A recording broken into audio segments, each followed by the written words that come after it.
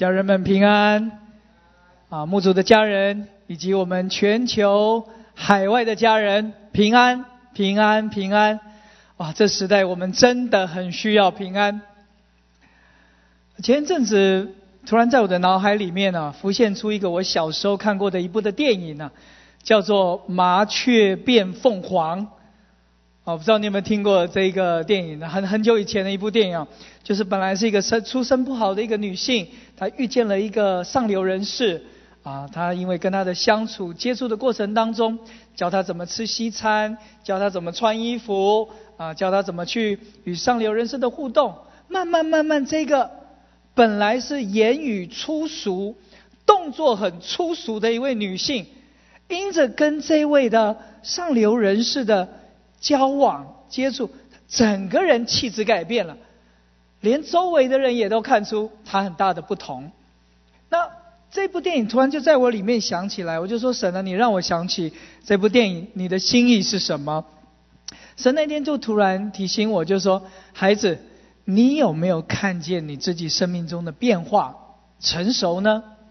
我就在神面前有一个安静，我说主光照我，显明我。10几年前我全职的时候，我是个什么样子？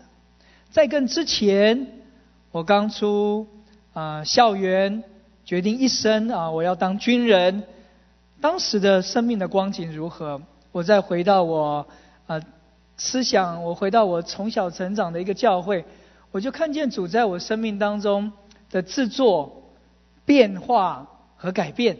我就好感恩。原来我们生命的变化感恩，是因为认识了这位良人。我一步一步的在我生命的当中，一点一点的开启，越来越认识他，越来越认识他。现在进入到内在生活的操练里面，我就真正的发现，如果我们只有停留在经历的上面，我们没有办法进入到内在生活核心的启示。所以我想透过雅各，一个佳人，一个美人，一个佳偶，他的生命因为认识这位良人，走着走着走着，成为了心腹，成为了妹子。所以想透过雅各书4章8到12节，同弟兄姊妹们分享神在你我生命当中的变化、更新、改变。在主来的那个时候，我们真的说主心腹已经装饰整齐，预备好了迎接你的再来。我们一起来看雅各书4章第8节，这边说，我的心腹，求你与我一同离开黎巴嫩，与我一同离开黎巴嫩，从亚麻拿顶，从士尼尔与黑门顶，从有狮子的洞，从有豹子的山往下观看。这个心腹这个字是雅各书里面第一次出现的称呼。在之前，良人是称呼苏拉密女叫做美人，我的佳偶，用了好多的形容。但到了4章8节，突然用一个新的名称去称呼他，叫做我的心腹。而在整个圣经当中，这个字一直出现在旧约圣经里面，直到雅各书4章8节才翻译为心腹。这个字非常的特别，而我每次读到4章8节的时候，我总觉得如果我读4章7节再直接跳到第9节，不是很顺吗？我的佳偶，你全然美丽，你毫无瑕疵。那我就直接跳到第9节我的妹子，我心腹，你夺了我的心。你用眼一看，你用向上的一条金链就夺了我的心，不是蛮顺吗？怎么突然插进了第8节？而这一节正是心腹这个名词第一次出现的关键节。我就说主，你一定要启示我，你一定要让我明白为什么你对心腹这个称呼是放在第8节，而且你也对心腹有一个很独特的呼召，叫做离开黎巴嫩。黎巴嫩是哪里？是当时最美的地方。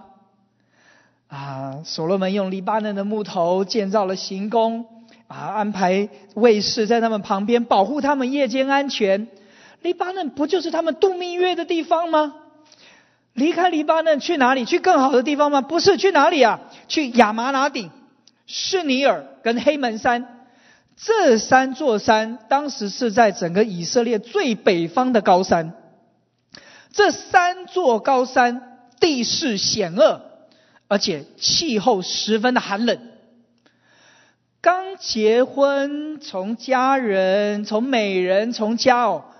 要离开黎巴嫩，把他带到高山去。这个高山风景漂亮吗？气候宜人吗？好像不是啊。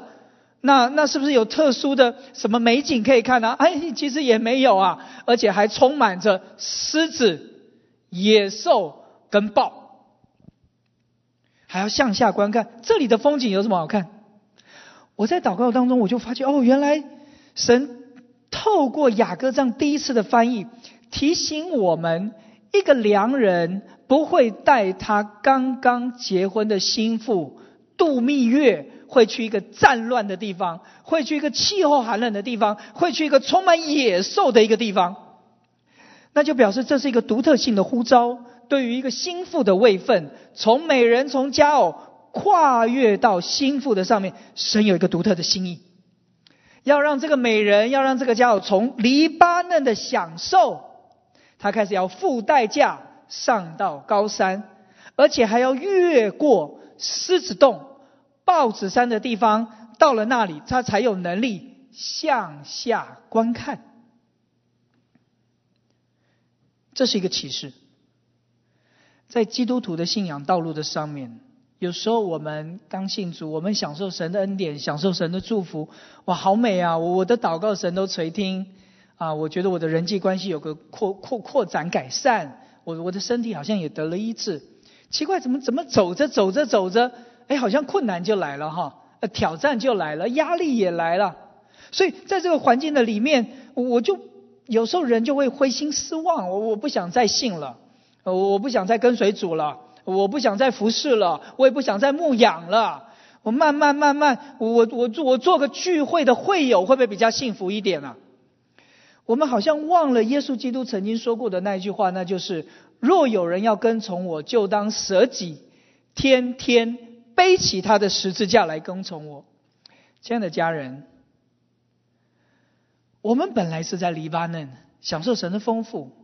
我知道你现在在面对生活的环境和压力有很多的挑战和难处。我也知道可能你在教会过往的侍奉的当中可能被伤害，可能灰心，可能失望，你可能心灰意冷，慢慢对着一些的教会的服事的邀约，你开始保持距离，你不想要再去承担或是接受任何服事的邀约。有人说可能我不服事，有人说可能我不想参与一些的教会的工作，可能那是因为你不了解我的教会，我的教会好多问题哦。亲爱的家人，这个不是外在教会的问题，更不是组织结构策略出了问题，更不是好像你以为的牧者或人事出了问题。 No， 是我们的心已经不愿意再回应这位良人，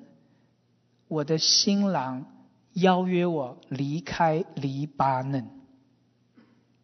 而开始去付代价上高山，还要越过狮子，越过豹。为什么这位良人开始称他的美人佳偶为新妇的时候，立刻有这样的一个考验？我们带着期盼，带着喜乐，带着祝福，觉得这个教会真好，牧者真好，弟兄姊妹们真好。我热情的参与一些服事，慢慢就发觉这人有问题，这个制度有问题。慢慢我对教会充满了失望。都不是外面的问题，亲爱的家人，这是我们心的问题。因为你不知道你正在回应这位良人的邀约，一步一步的离开黎巴嫩，因为你正要成为心腹这个角色。刚刚李菊牧师有报告，已过的这一周，我们有50天的为湾区复兴祷告。从去年的12月开始，我们每天的中午有等候神1小时的聚会，周二是1小时半。从前年的 pandemic 时候，教会开始有线上的晨祷。不仅如此啊，从去年年底的时候，我们开始一天有3次30分钟为我们的教会祷告。亲爱的家人，这都是一个邀约，帮助我们开始慢慢可以离开黎巴嫩，可以开始上到高山，去看见原来在你我的生活当中，一个心腹不要一直停留在黎巴嫩，虽然那里很好，虽然那里很享受，虽然那里有丰富，虽然那里可以享受与良人的爱情，但是开始我们要成为心腹的时候的第一个邀约，那就是离开黎巴嫩，开始上到亚麻拿顶、士尼尔跟黑门山顶。这就是心腹该走的一条的道路。50天的祷告，周日的祷告会，每日的晨祷，等候神，一天3次30分钟的祷告，都是为了帮助我们这个人去回应良人爱的呼召。我们为着神的教会，甚至是为着我们所居住的城市，我们上到山顶，我们参与了一种属灵的征战。我们不畏惧这山上有狮子，我们不畏惧这山上是有豹，因为我们知道良人的一个邀约是为了让我们开始与他的心同行。会的，参与这一聚会要不要花你时间？会花你时间的。一天3次的祷告会花你时间？会花你时间的。每天中午12点到1点把它分别出来，会的，会花你时间的。但是当我们这样一个花时间，你正在走上高山，当你正在走上高山的时候，你慢慢你可以去参与一个打狮子打豹的这个力量，为着你的家来求复兴。我们现在才刚开始第1周，明天晚上6点钟在我们教会6点到7点半1小时半的一个祷告，不单只是为着教会的复兴，不单只是为着湾区的复兴，你可以来为着你家的复兴，为着你里面的心可以复兴。可能你很久没有参与服事了，可能过去你是服事的同工，你是热情的服事同工，你现在只想好好参与一个聚会就好了。你该为着你的心来祷告，为着你的心的复兴来祷告。在末后的世代，我们一定要回应良人对一个心腹的邀约，对心腹的一个呼召，离开黎巴嫩，就是离开你的舒适圈嘛，离开你的习惯的时间的安排嘛。如果在明天晚上6点到7点半，当我愿意付上代价，我好像参与了一个征战，我好像参与一个打狮子打豹的一个征战，我看见这地有一个改变。亲爱的家人，你会开始有个眼光，你能够向下观看。我和李群牧师我们喜欢爬山，在我们在爬山的过程当中，因为我们有一个目标，我们希望我们1年给一次自己一个挑战。当我们去参与一些高山爬山的过程的当中，我们不是气喘吁吁的疲累的走完那个行程，无暇去享受整个周围的风景。所以我们负重练习，背着重的背包我们爬山，练习我们的呼吸，练习我们腿的肌肉。因为我们知道到时候我们去参与这个行程的时候，我们的腿充满力量，我们可以享受沿途的美景。当我们到达我们的目的地山顶的时候，哇，我们可以看见辽阔一望无际的景色，我们享受每一个操练的过程。同样的，当良人邀约心腹离开黎巴嫩的时候，他有一个目的。在教会里面，我们为什么要邀约祷告？我们为什么要邀约你来参加晨祷？我们为什么要邀约你来参加等候神的聚会？我们有一个很大的一个期盼，那就是你可以在你的生命当中，借着脱离宗教的要求，慢慢进入到操练的享受里面。因为有一日你要与基督同掌王权，在整个过程当中，你不是慌乱的，你不是累惨惨的，你不是搞不清楚的，因为你在沿途，你的肌肉已经长成了，你习惯离开黎巴嫩了，你已经习惯走上黑门山的山顶，你已经习惯走上士拿尔的山顶。在走的过程当中，你气定神闲，在走的过程当中，你面对狮子，面对豹子，你不害怕。自从达到山顶的时候，你有一个向下观看的眼光。这个礼拜全球最大的新闻就是俄罗斯跟乌克兰的战争。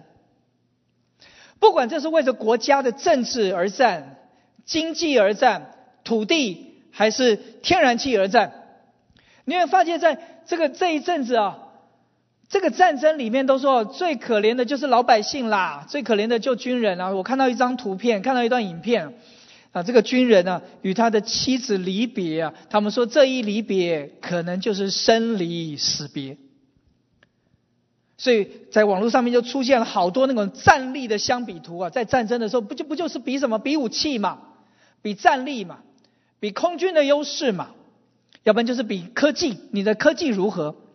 要不然就是比盟国，谁的盟国最多，谁愿意替你发声。亲爱的家人，你不要只有看到这个地上的国在战争哇，你就觉得这是大新闻了。今天神的国正在与这个世界的情欲、撒旦二者世代的败坏、堕落、误会在征战。基督徒有一场属灵的征战，却是我们常常忽略而且轻忽的。我们看到苏俄跟乌克兰的这场战争，哇，我们觉得不得了啦，大战啦。但你知道吗？在这整个全宇宙当中，有一个爱的国度，是需要我们这些心腹付代价去参与，同我们的基督离开黎巴嫩，上到高山，越过狮子和豹子，有个向下观看的眼光，对这个世代有一个能力，有一个荣耀，有一个治理权，我们必须要来彰显。所以你看，现在在整个乌克兰是一个基督教的国家，它虽然是东正教，它是 70%大部分都东正教基督徒。你会看到有两种形态的基督徒，有些的基督徒在这轰炸的期间，一群基督徒竟然上街头、上车站为人祷告、唱诗、赞美、传福音。但也有一类的基督徒吓死了，举家搬迁、逃亡、找机票、找船票，开车逃跑。在末后的时代，会有一场战争会发生，而这场属灵战争一发生的时候，敌基督一兴起的时候，网络消息绝对满天飞。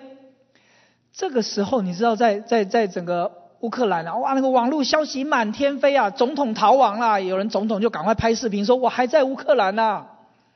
有消息就说所有的场地空军的那个战役啦、车站全部都被占领。有人说没有，我们还是仍然有战力苏俄的战机也被我们打下。在这场乌克兰与所有的战争的里面，发觉这种网络消息满天飞假消息满天飞，你都不知道哪个是真哪个是假在末后的时代，敌基督的征战的里面，与基督徒这场属灵的一种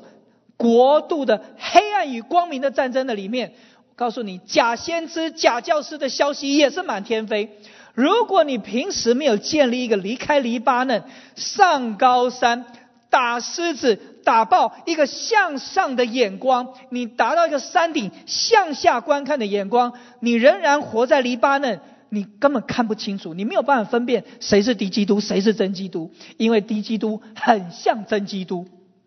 而这位荣耀的君王，你必须在每日的生活里面去听见他的声音，你才会有一种分辨力，知道这是主要我走的路。亲爱的家人，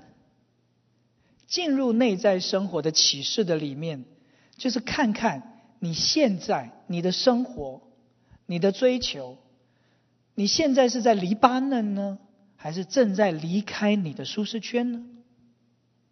在你每日的生活时间的安排里面，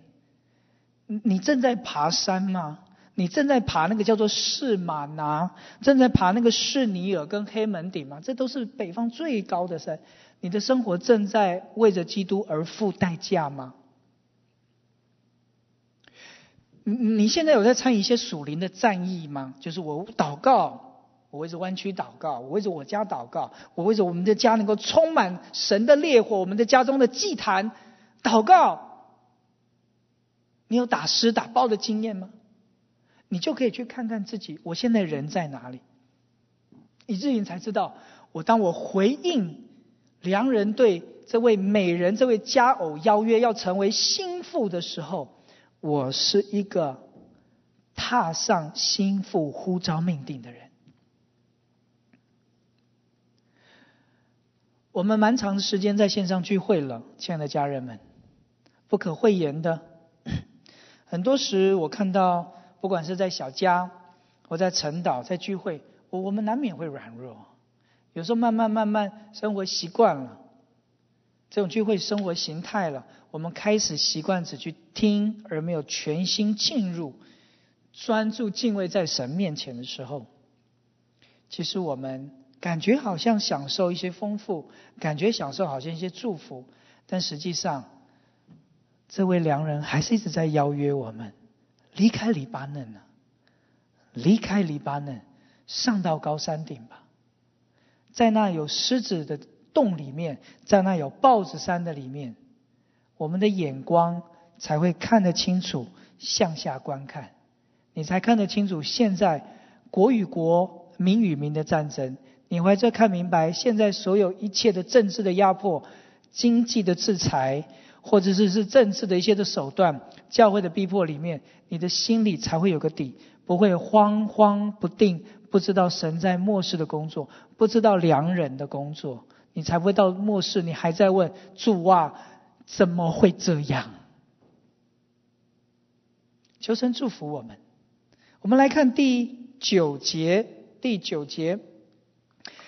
说到，我妹子，我心腹，你夺了我的心，你用眼一看，用你向上的一条金链夺了我的心。刚刚说到我们与基督已经成为心腹了哈，怎么突然还出现了个我的妹子，我的妹妹，我已经是做良人的心腹了，怎么还多了一个妹子这个角色啊？这个妹子也是在雅歌书4章9节第一次出现，而这个妹子的形容的确是一个妹妹的意思。那已经是心腹了，怎么还要用妹子呢？原来这边的妹子是什么意思？是指因为是讲到生命的根源从一位父亲而来，不单是一个两人生命的结合，良人与心腹，而是我的生命是与我的这位良人一样，共同从一位父亲的源头而来，是一种指我们的生命的 DNA 完全一样的意思。所以神不单是要我们是他的心腹，神要我们与他完全复制，是甚至一种是复制在我们的身上。所以妹子的关系是讲到一个生命的关系的 DNA， 是完全的合一，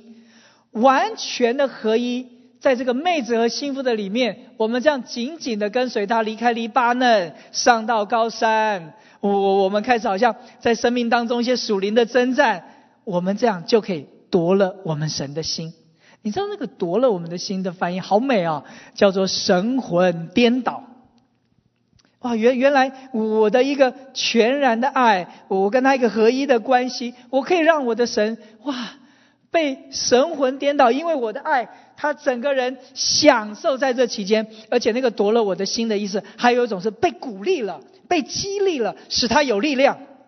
就是因为这位良人爱他的心腹，而当这位心腹全然去爱他的时候，他被激励，他更愿意来竭力的来爱我们。我就想到，如果我今天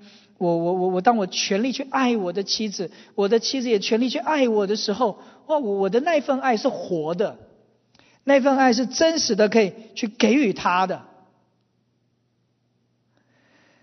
哥林多后书3章18节说，我们众人既然敞着脸得以看见主的荣光，好像从镜子里反照，变成主的形状，荣上加荣，如同从主的灵变成的。这种就是一种复制的爱。当我们勇敢地离开黎巴嫩，上到高山，在生活当中愿意付代价操练，在这属灵的战役上面我们参与，神的灵，神的爱就复制在我的身上。像上一周 Francis 陈牧师所讲，我们整个人不单是拥有一个比摩西还要更大的荣光，而是我们整个人完全与主复制成为一，这就是妹子的意思。有时候我就看镜子我就说，神啊，你怎么那么爱我们？看着镜中的我，有时候我会想想，我也是一个普通的快50岁的大叔了，长得也很普通，在人群当中是普通到不能再普通的人了，没什么特别的。但是神那种热切的爱我们，我就说，主，你也帮助我，你也给予我一个恩典，让我竭力的来爱你，渴慕你。所以从去年的时候，我就向神有个很深的一个祷告，我说，主，求你赐给我一个渴慕你的心，不是为着操练，不是为着聚会，也不是为着体验，我就是想要全然的爱你，好好的爱你。哇，那时候神就在我里面好像放下了一种很深的饥渴的感觉，我就随时随地我就好想要圣灵充满，我很想要被圣灵充满。那时候我们还有周间我们还会聚集祷告有牧者为我们祝福，为我们按手。哇，在整场的聚会的里面，在过去的聚会里面，我对我圣灵的认知，我就说，圣灵啊，我好想要认识一个聚会以外的你我们每次在聚会当中看到圣灵充满，哇，像大风一样，像大火烧在中间，圣灵的火，圣灵的风。我们看到有人兴奋的叫，有人在兴奋的跳舞。我那时候就说，圣灵啊，我好想认识聚会以外的你，我好想认识你是鸽子，你说你是一个印记，你是微小的声音，你是光，在我里面的一个温柔的提醒。圣灵说，我好想认识你。因为这个祷告，我大概晚上失眠了大概快1-2个月，也不是说很严重的失眠，就是晚上睡觉的时候迷迷糊糊，你就知道你在做梦，但是到了差不多3点左右，快3点半的时候你就醒来，就会很清醒。有时候一整天都昏昏沉沉。我那时候只记得，我好像在睡梦中我都呼喊说，圣灵啊，充满我，充满我，圣灵啊，我好渴慕你，充满我。我就只记得我睡觉前的最后一句话是，圣灵啊，求你充满我。当我早晨一起来的时候，我也说，圣灵啊，求你充满我。在睡梦当中我也说，圣灵啊，求你充满我，充满我。可是你知道长期失眠下去不是很舒服虽然在生活当中好像与主的交通变多了在那个渴慕神的充满的祷告变多了，可是你知道一整天也是昏昏沉沉的，也是受不了。我就开始尝试吃那个褪黑激素 melatonin， 我就开始吃。哇，一吃真好，我当天真的是一觉到天亮。这有效。然后我就开始连续几天我都开始去吃 melatonin。 我吃了大概有4-5天左右吧，我真的是睡得非常好。但是你知道吗，我里面突然有一种很深的空虚感。我说，圣灵啊，我好渴望你的充满我好渴望与你有一个很深的祷告，与你好渴望，就说，主啊，浇灌我，充满我，迫切的求，迫切的求。我还宁愿要这个。所以后来我就决定了隔1周我就不吃这个褪黑激素了。果然当天半夜3点多又来了，我又醒来了，躺在床上辗转难眠。但是我每一时刻在圣灵在神的面前里面的那个呐喊，在内心的那种的呐喊，我说圣灵啊，充满我，充满我，浇灌我。我甚至是早上起来刷牙，我甚至在走路，我甚至在家里办公，我甚至是打电话跟弟兄姊妹们有一些的关怀的时候，我里面的那个渴，哇，真的是渴到说圣灵啊充满我，那种的渴，那种的饥渴，甚至让我坐立不安。我就说主，你如果再不充满我，我觉得我快死掉了，浇灌我吧，浇灌我吧。我就发觉那个时候我在我里面的那个饥渴，渴到一种地步，我要遇见你，我要遇见你。所以亲爱的家人，不论今天在线上聚会或者在实体聚会，真的不是求一场在聚会里面听到一篇好的道，享受一段太美的敬拜，我今天有被牧师按手，我今天有个美好的圣灵的体验。关键就是你今天要遇见神，甚至是你回到家中，聚会结束了，你这一个礼拜你对神的渴慕是越来越强烈，强烈到一种地步，主啊，聚会都不能满足我，只有你能满足我。那些有名的牧者都没有满足我，唯有你的圣灵浇灌我，我才会被满足啊。前2个礼拜 Daniel 林牧师说到古道，你们要去查看访问古道，我就很认真的回到圣经里面，我就开始去查什么叫古道。说你在这个时候你讲古道对我有什么一个心意，你透过 Francis 牧师讲渴慕神对我有什么一个心意，我就认真的去查古道在圣经里面的意义跟出现的次数。我就发现啊，对我个人而言，这是我个人的一个亮光，我就发现古道是对那些走偏离的人的提醒，对一些偏离的人回到古道，回到古道，甚至是对那些好像目前摇摆不定的人，神对他们说回到古道。就是借着这个回到古道，他们才可以踏上新路。神好特别在2022年一开始让我们整个教会进入到安静和安息，借着2到4月内在生活的课程，教导我们好好的把基本功练好，读经、祷告、赞美神、等候神。这50天的祷告也发生在这3个月的当中，2月到4月的里面，我就发现哇，神有你一个心意，在这段时间要我们好好的去操练古道。因为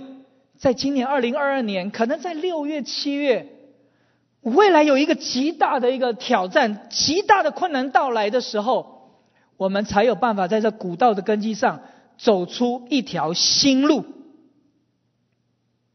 就像是当年神带领整个百姓出埃及的时候，那一条路他们向来没有走过。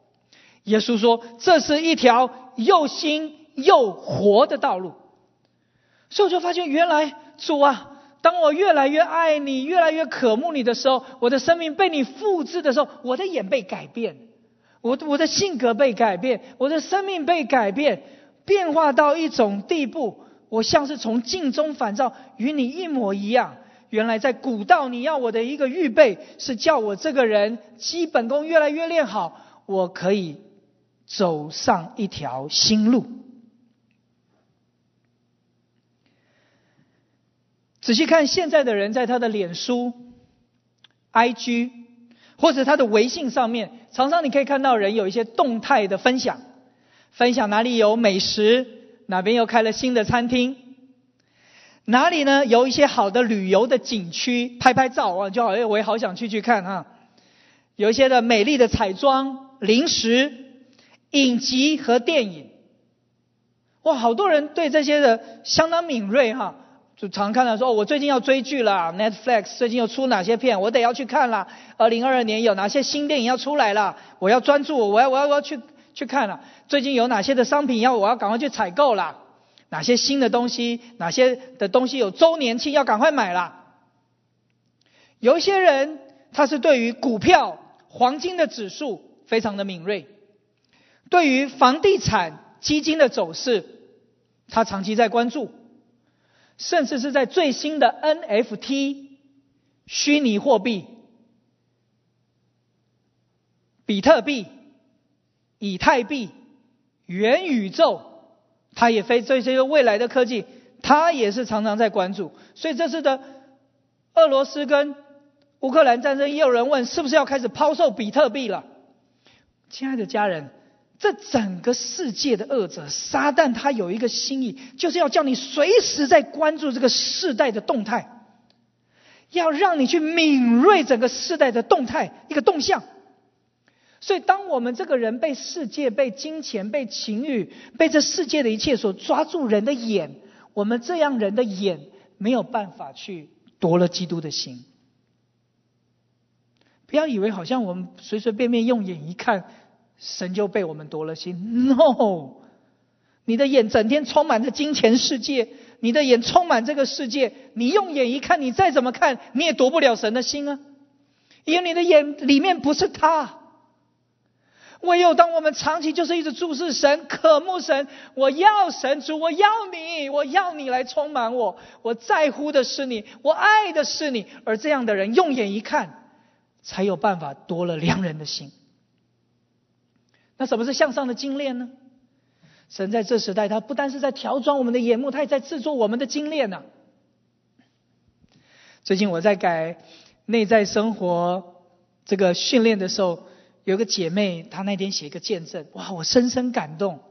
我就说，主啊，这是启示，她所经历的是一个启示。她是我们中半岛的一个姐妹，她过去在工作的时候，她很渴望她能够有一个工作上的突破，公司呢能够帮助她，可不可以帮她申请绿卡？所以多年来他就觉得，哎，我做这个工作又不是我喜欢的，我想要找到我的专长，我的强项，我想找这份工作，所以他就跟公司提出辞职，他想离职，公司就挽留他，为他加薪啊，为了挽留他，而且还提出我们要帮你申请身份，申请绿卡。哇，他就把这个消息也跟律师讲，跟他父母讲，在整个协谈的过程当中非常的顺利，他里面就充满着大喜乐。哇，好喜乐！就在那个时候，圣灵即刻的光照，你为着绿卡身份而喜乐，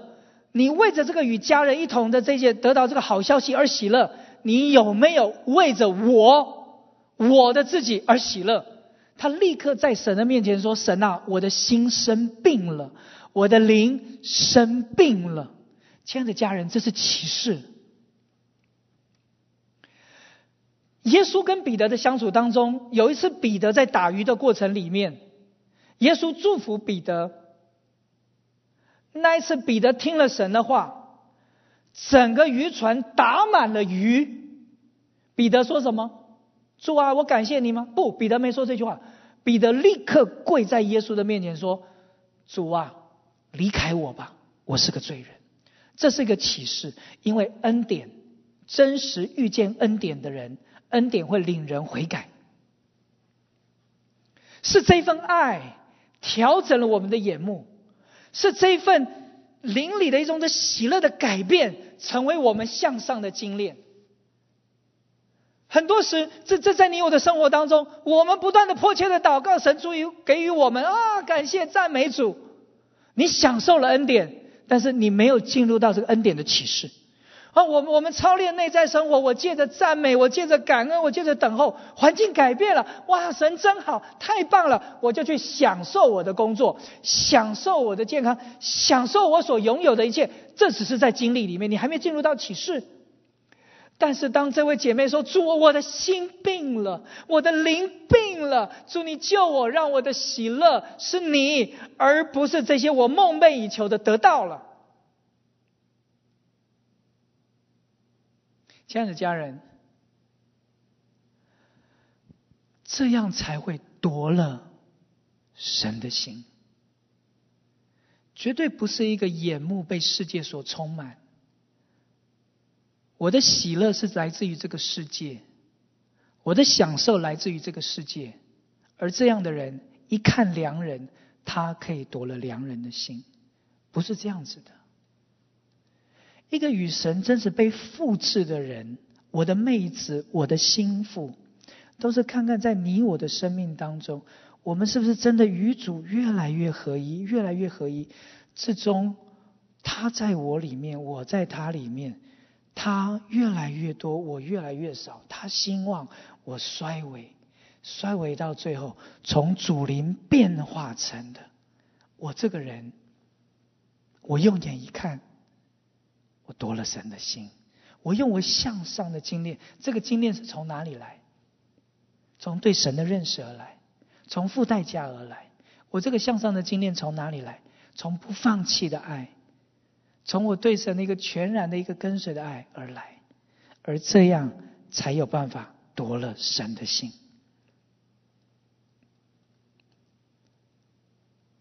我们来看第10节和第11节。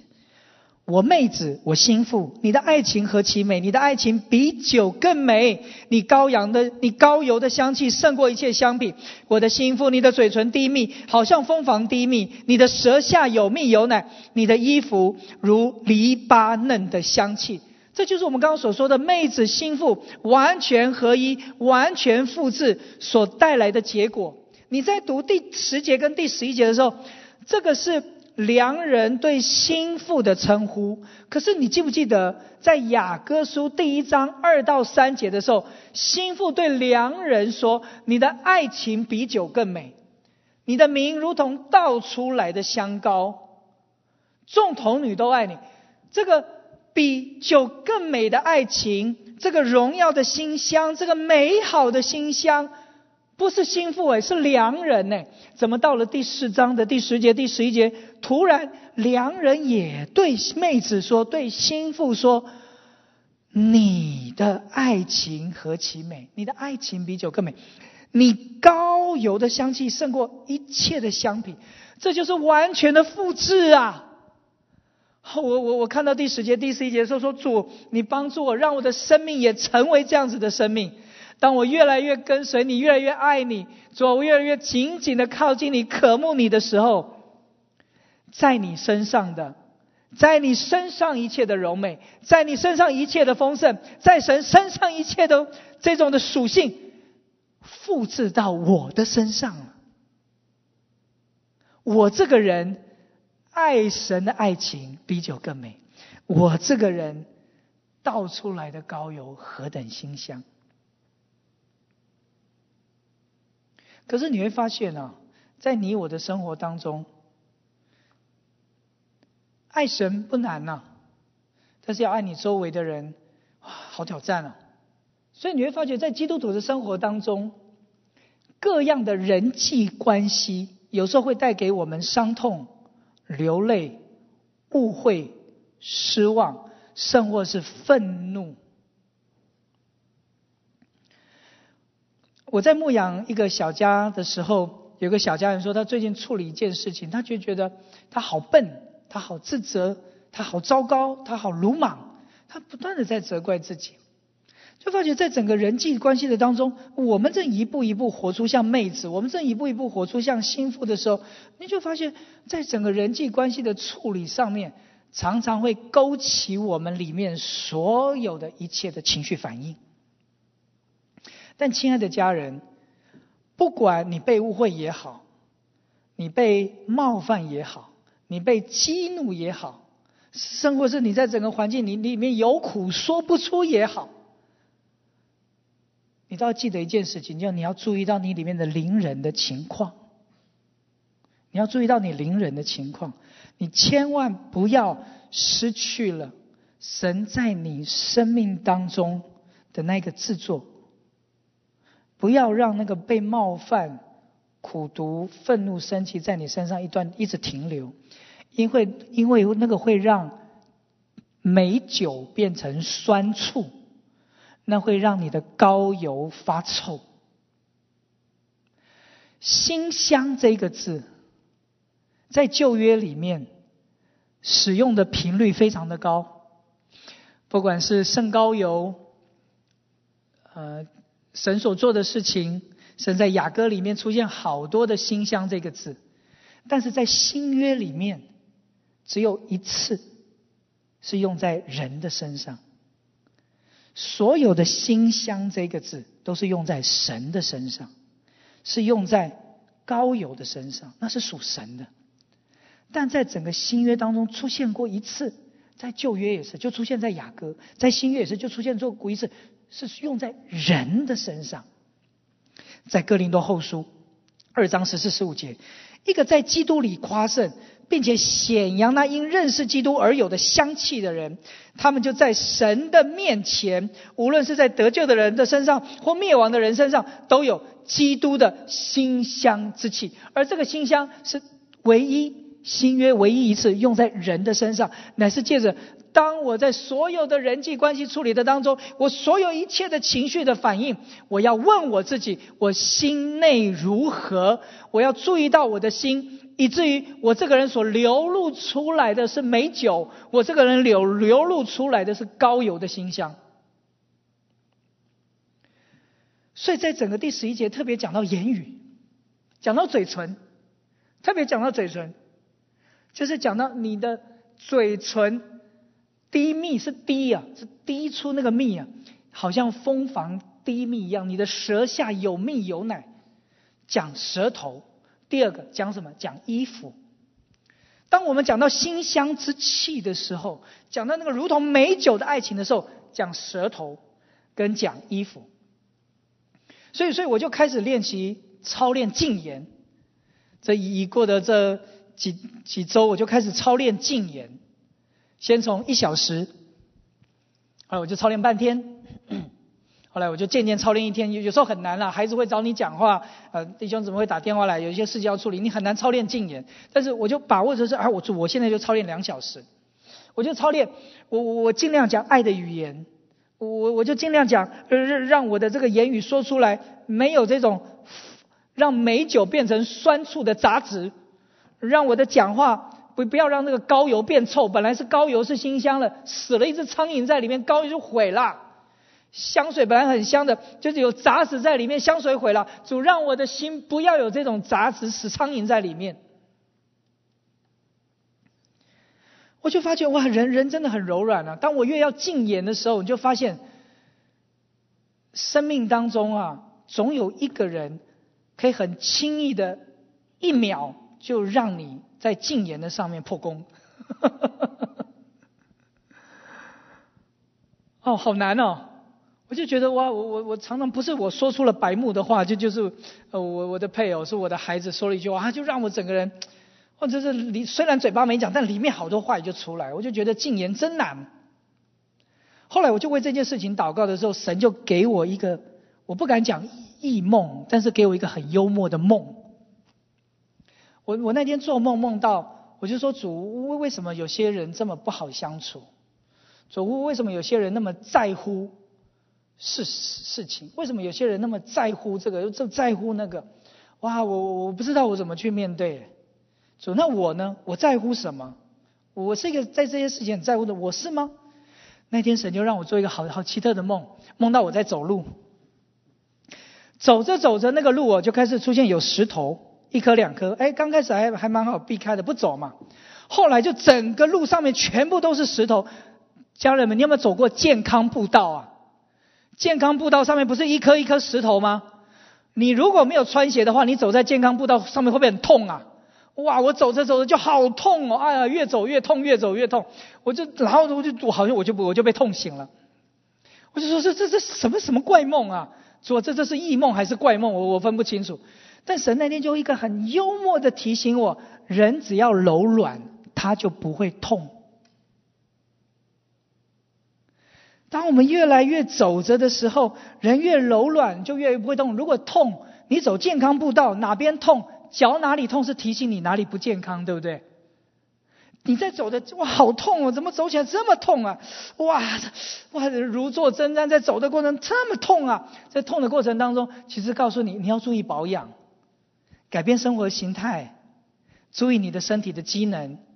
所以在整个痛的过程当中，原来神让整个人际关系出现我们这样的一种摩擦啊，出现的误会啊，好像要解释要干嘛？神有一个心意，要让我们健康的像他，好让我们的言语可以开始低密。有人说，婚姻中的孤单啊，比单身时的孤单还更孤单。婚姻中所带来的伤害啊，比你周围的好友带给你的伤害更甚。我就问说，主啊，我是你的心腹，会不会有时候我让你也很孤单呢？我不了解你的心，会不会有时候我这个人的伤害也让你觉得被伤害？我的衣服没有香气，我的言语是在低处，我的言语不是低密，我的言语可能是低的是伤害。我就发觉神就光照我，有时候我真的是一句白目的话，可以在一秒内啊惹怒我的配偶。我就想要去从雅歌的角度来看看良人怎么对心腹说话，我就发现我对我的太太说不出来。那主啊，那我这个心腹有办法对良人也对你说这样的话吗？所以神就在我里面一个很深的光照，主啊，当你跟我在一起的时候，我让你觉得孤单吗？当你跟我在一起的时候，我的爱情美吗？当你跟我在一起的时候，我的言语低密，让你享受吗？我的祷告是带有目的的吗？我的赞美是出于我的自私吗？我的等候神只是想要来解决问题吗？陶树弟兄在《亲近神》这本书当中，我最近在读他这本渴慕神，其中有一篇叫《亲近神》。他说世界上的人完完全全的不同，有些人明白神的心意，有些人在摸索瞎摸一辈子。关键就在于当一个人真真切切的去在乎神的感觉，有一种属灵的敏锐的回应的时候，这个人才会真实的与主相遇，他的言语才有办法滴出蜜，他的行为会使人带出活的馨香之气。我就说，主啊，你帮助我啊，让我因着渴慕你爱慕你，我的言语改变，我的衣服改变，我整个人与你完完全全的合一。你称赞我的爱情何其美，我的爱情是比酒更美耶，我的生命也流露出馨香的气息，我就是你，好美啊！所以亲爱的家人，有一句话我真的要对线上的家人说，从我心底真实的对家人说，不要犯罪。如果你现在正在一个错误的情感的关系的里面，你可能把你的感情放在一个不对的人的身上，你可能付出了很多的感情，这么多年了不想放弃，你也知道他可能不会信主，你也可能知道他不是对的人，但是你多年来情感一直放在他身上，你还没放弃。我真的鼓励你不要再做下去。如果你多年在一个错误的性关系的里面，你可能还在跟某人在同居，你可能长期在一种色情影片的上瘾的里面，你可能多年来一直活在欺骗谎言的里面，我真的鼓励你不要再犯罪了，过一个真实的认识基督的生活，让你的言语可以被改变，让你的爱情可以被改变，让你生命当中的馨香气息可以被改变，而让你的爱情也吸引这位神。不要再犯罪了，鼓励你不要再犯罪了。最后我们来看第12节，我的妹子，我的心腹，乃是关锁的园，禁闭的井和封闭的泉源。就是这句话让我心里有一个真实的要从经历走到启示，我要从经历走到启示。在约翰福音为着拉撒路的这个死亡的事情，耶稣与马大说，马大，你知道什么叫复活吗？马大说，我知道，我知道什么叫复活，但实际上马大不知道，以至于耶稣心里忧愁，心里悲叹忧愁。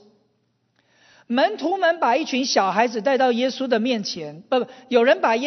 小孩子带到耶稣面前，门徒说搞什么，把孩子带来干嘛，离开。耶稣就恼怒门徒。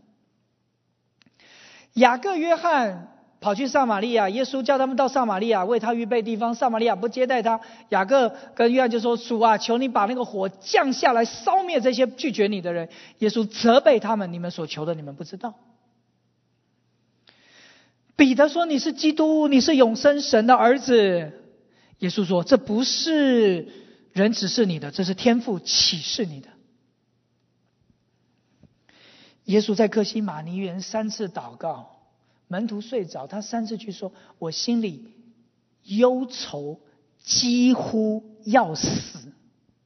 我就说，主啊，很多时我懂圣经，可是我不懂你的心啊。门徒跟你相处那么久，他们可以朗朗上口你的教导，但他们不懂你的心啊。你多次启示你的心意，但他们不懂。上个礼拜天内在生活进阶班结束以后，我一个人在房间等候神，圣灵厉害的光照我，你们可以谈论耶稣，谈论我，但你们其实不懂我的心。你们可以谈论内在生活的信仰，谈论内在生活的信息，你们可以知道什么叫赞美，什么叫等候，甚至有人说连于葡萄树，扎根溪水旁，有君王在掌管我们。但是你们的操练是为了解决生活中的困难。你们可以分享，借着信息的操练，有一些生活得胜的见证和得胜的经历，甚至可以去带领，可以去教导。但是在那天的祷告的里面，圣灵光照我，我厉害的悔改在神的面前。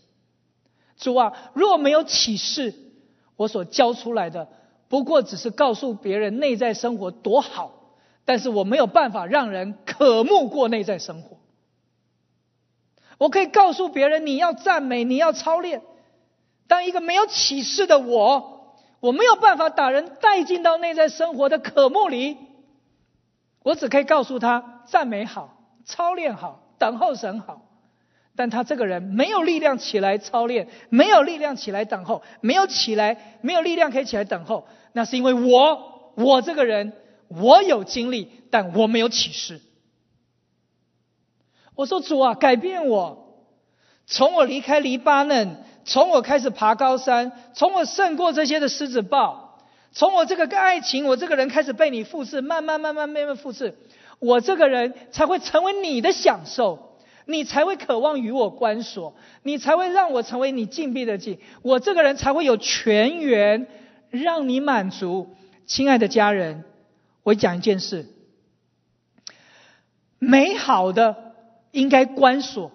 最好的献给神，让神享受。但我要讲一句话，这个世界上有很多危险的东西和场所是需要封闭的。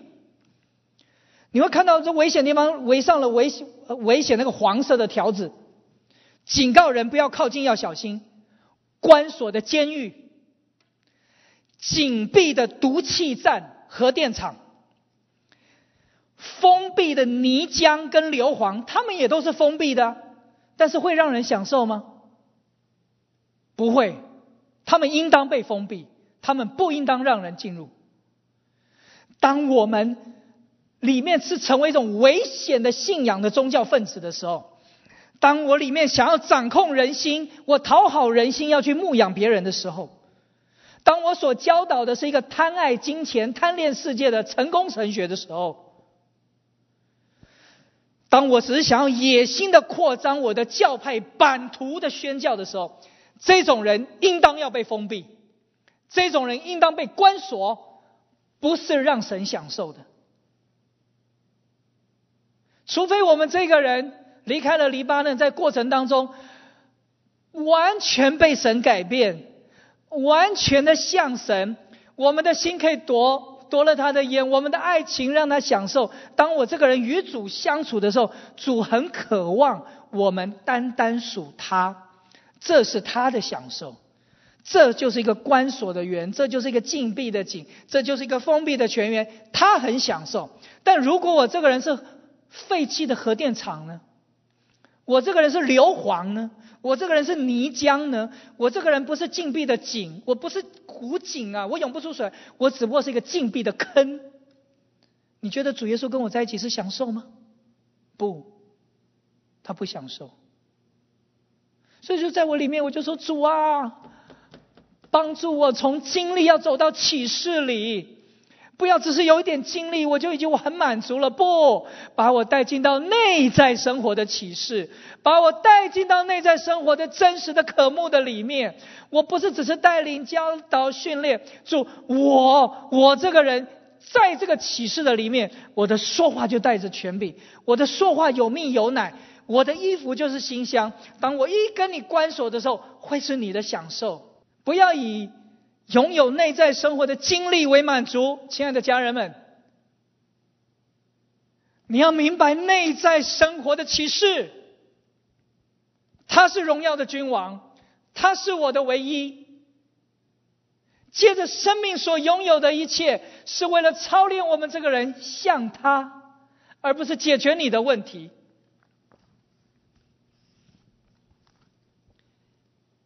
雅各总结在这本书的里面，姜牧师曾经说过，有一些弟兄姐妹平常很追求，光景也很好，突然有一天老板给了很重要的工作，整个人他就开始忙着计划，忙着工作。这个就是平常没有操练好，没有成为关锁的园，以至于仇敌可以在我们里面出入，我们就成为他攻击吞吃的对象。魔鬼如同吼叫的狮子，遍地寻找可吞吃的，那些不关锁在主里面的，就常常是他吞吃的对象。所以亲爱的家人，关锁不会花你很多时间的，即使要花时间，那也是值得你我付代价的。我们当中可能有许多上班的人，他们的光景跟这个书中所说的弟兄一样，早上一起来好多事要去处理。如果我们愿意竭力的进入到神的里面，竭力的爱他，单单的爱他，每一天清晨起来就是这样操练来爱他，在上班的途中这样操练，到了办公室只要有一点空闲的时间就起来与神一同关锁。在生命当中很多的紧张、焦虑、重担都会消失。你不要以为觉得与神关锁是一个感觉，这个就是神的自己。当他丰富的在我们里面，我们处理的事情就会迎刃而解。在末后的时代，有人会越来越害怕，有人会甲状腺亢进，有人会神经衰弱，有人会失眠，有人肠胃的疾病，可能有人是忧郁症，有人是恐慌症。治疗这些疾病的妙方，就是回到里面与神关锁。注意不要让垃圾进来，也注意求神把启示赐给我们，免得我们以为有一些的经历我就在过内在生活了，而我们离神甚远。求神扩张我们的心，把我们一步一步从内在生活的经历走进到内在生活的启示里。我去明白，赞美是因为他值得我赞美，等候是因为他渴望我亲近他，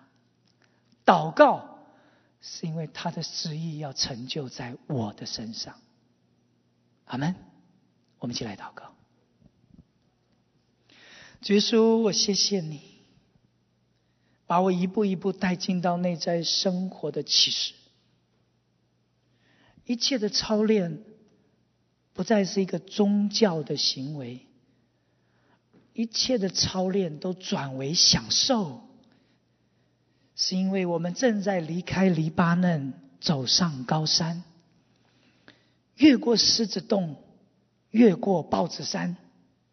我们有了一个向下观看的眼光。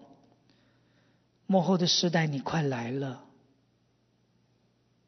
我知道战争会越来越多，饥荒、瘟疫、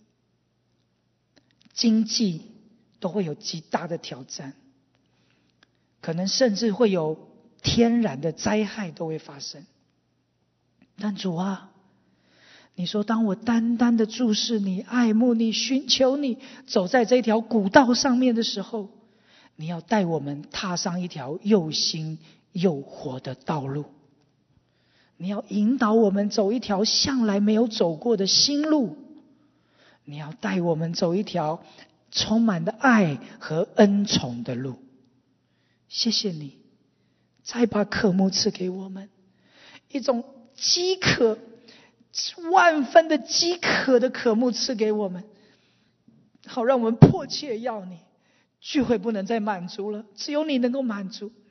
主啊，就是只有你才可以满足我里面的深处的需要。改变我，让我的爱情让你满足，让我的衣服有馨香之气，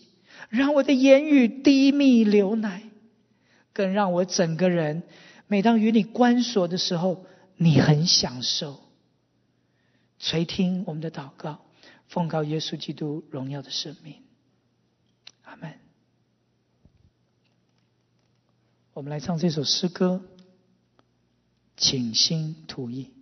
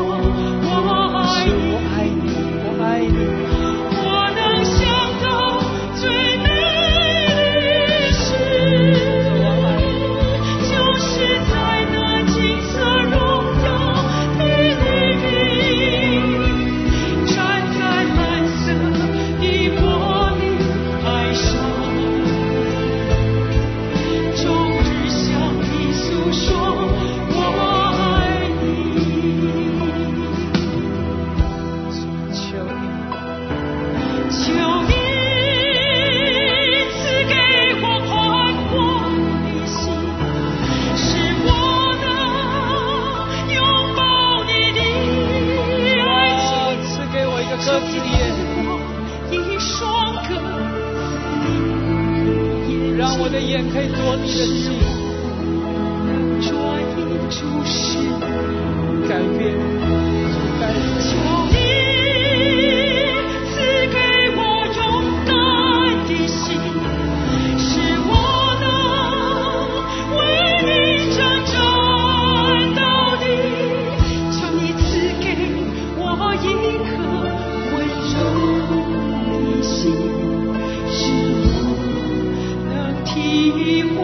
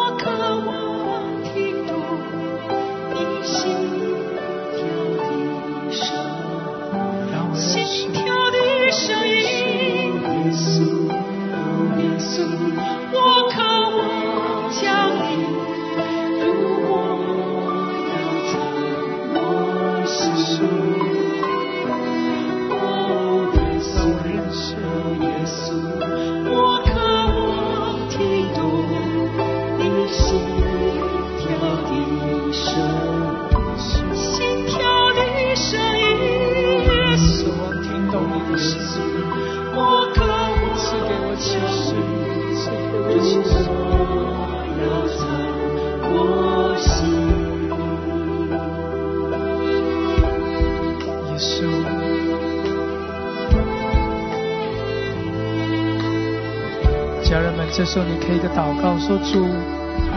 让我更深的来认识你，教导我怎么爱你。耶稣，你是我们唯一的热情，让我听懂你的心。哦，耶稣，哦，耶稣，我渴望听懂你心跳的声音。哦，耶稣，哦，耶稣，我渴望将你如我要藏我心。哦，耶稣，哦，耶稣，哦，耶稣，我渴望听懂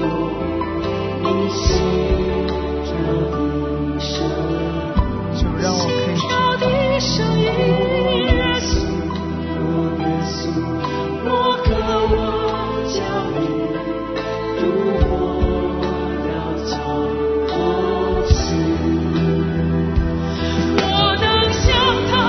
最美的事，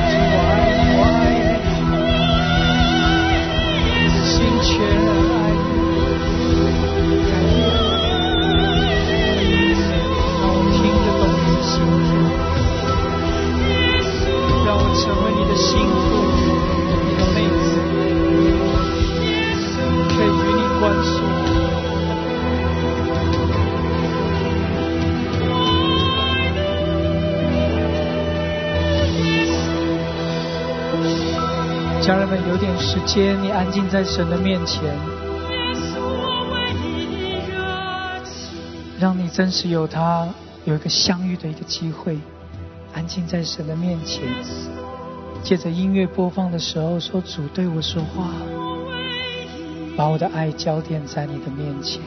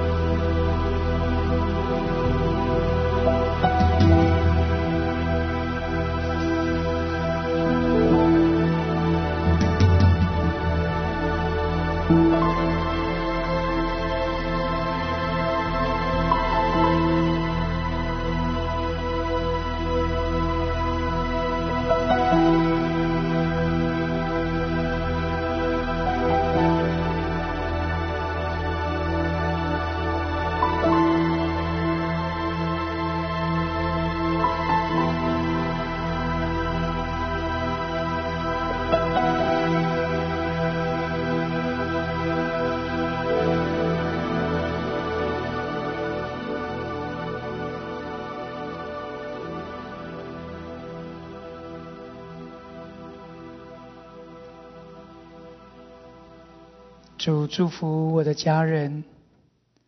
我所爱的弟兄姐妹，在这一周当中，真实的与你相遇，向我们发出一个心腹的呼召，使我们愿意离开黎巴嫩，上到高山，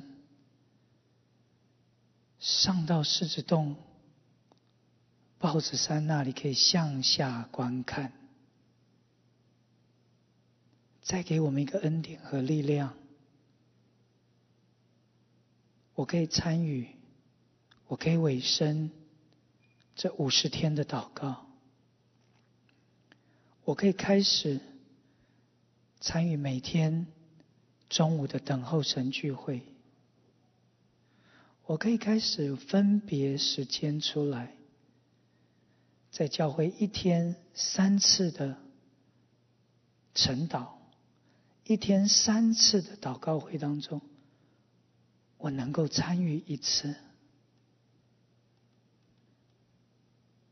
改变我，耶稣，把我从外院带进到至圣所，把我从外面的经历带到内在生活的启示里。祝福线上的每一位宝贵的家人，在要来的这一周，常常默想你的话，你就应允我们，叶子不枯干，按时候结果子，凡我们手所做的，尽都顺利。恶者一切的攻击、欺骗、毁坏，环境所造成的担忧害怕，必不临近我们。你的平安，你的安息，你的恩宠，丰丰满满的充满在你的儿女们的身上，调转我们的眼目，专一注视你，使我们用眼一看，夺了你的心，用我们向上的精炼夺了你的心。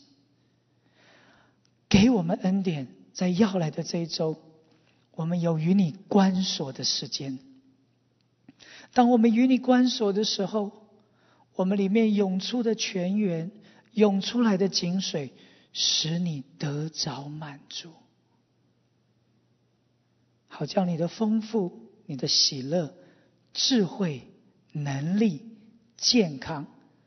多而又多的充满在我们的身上。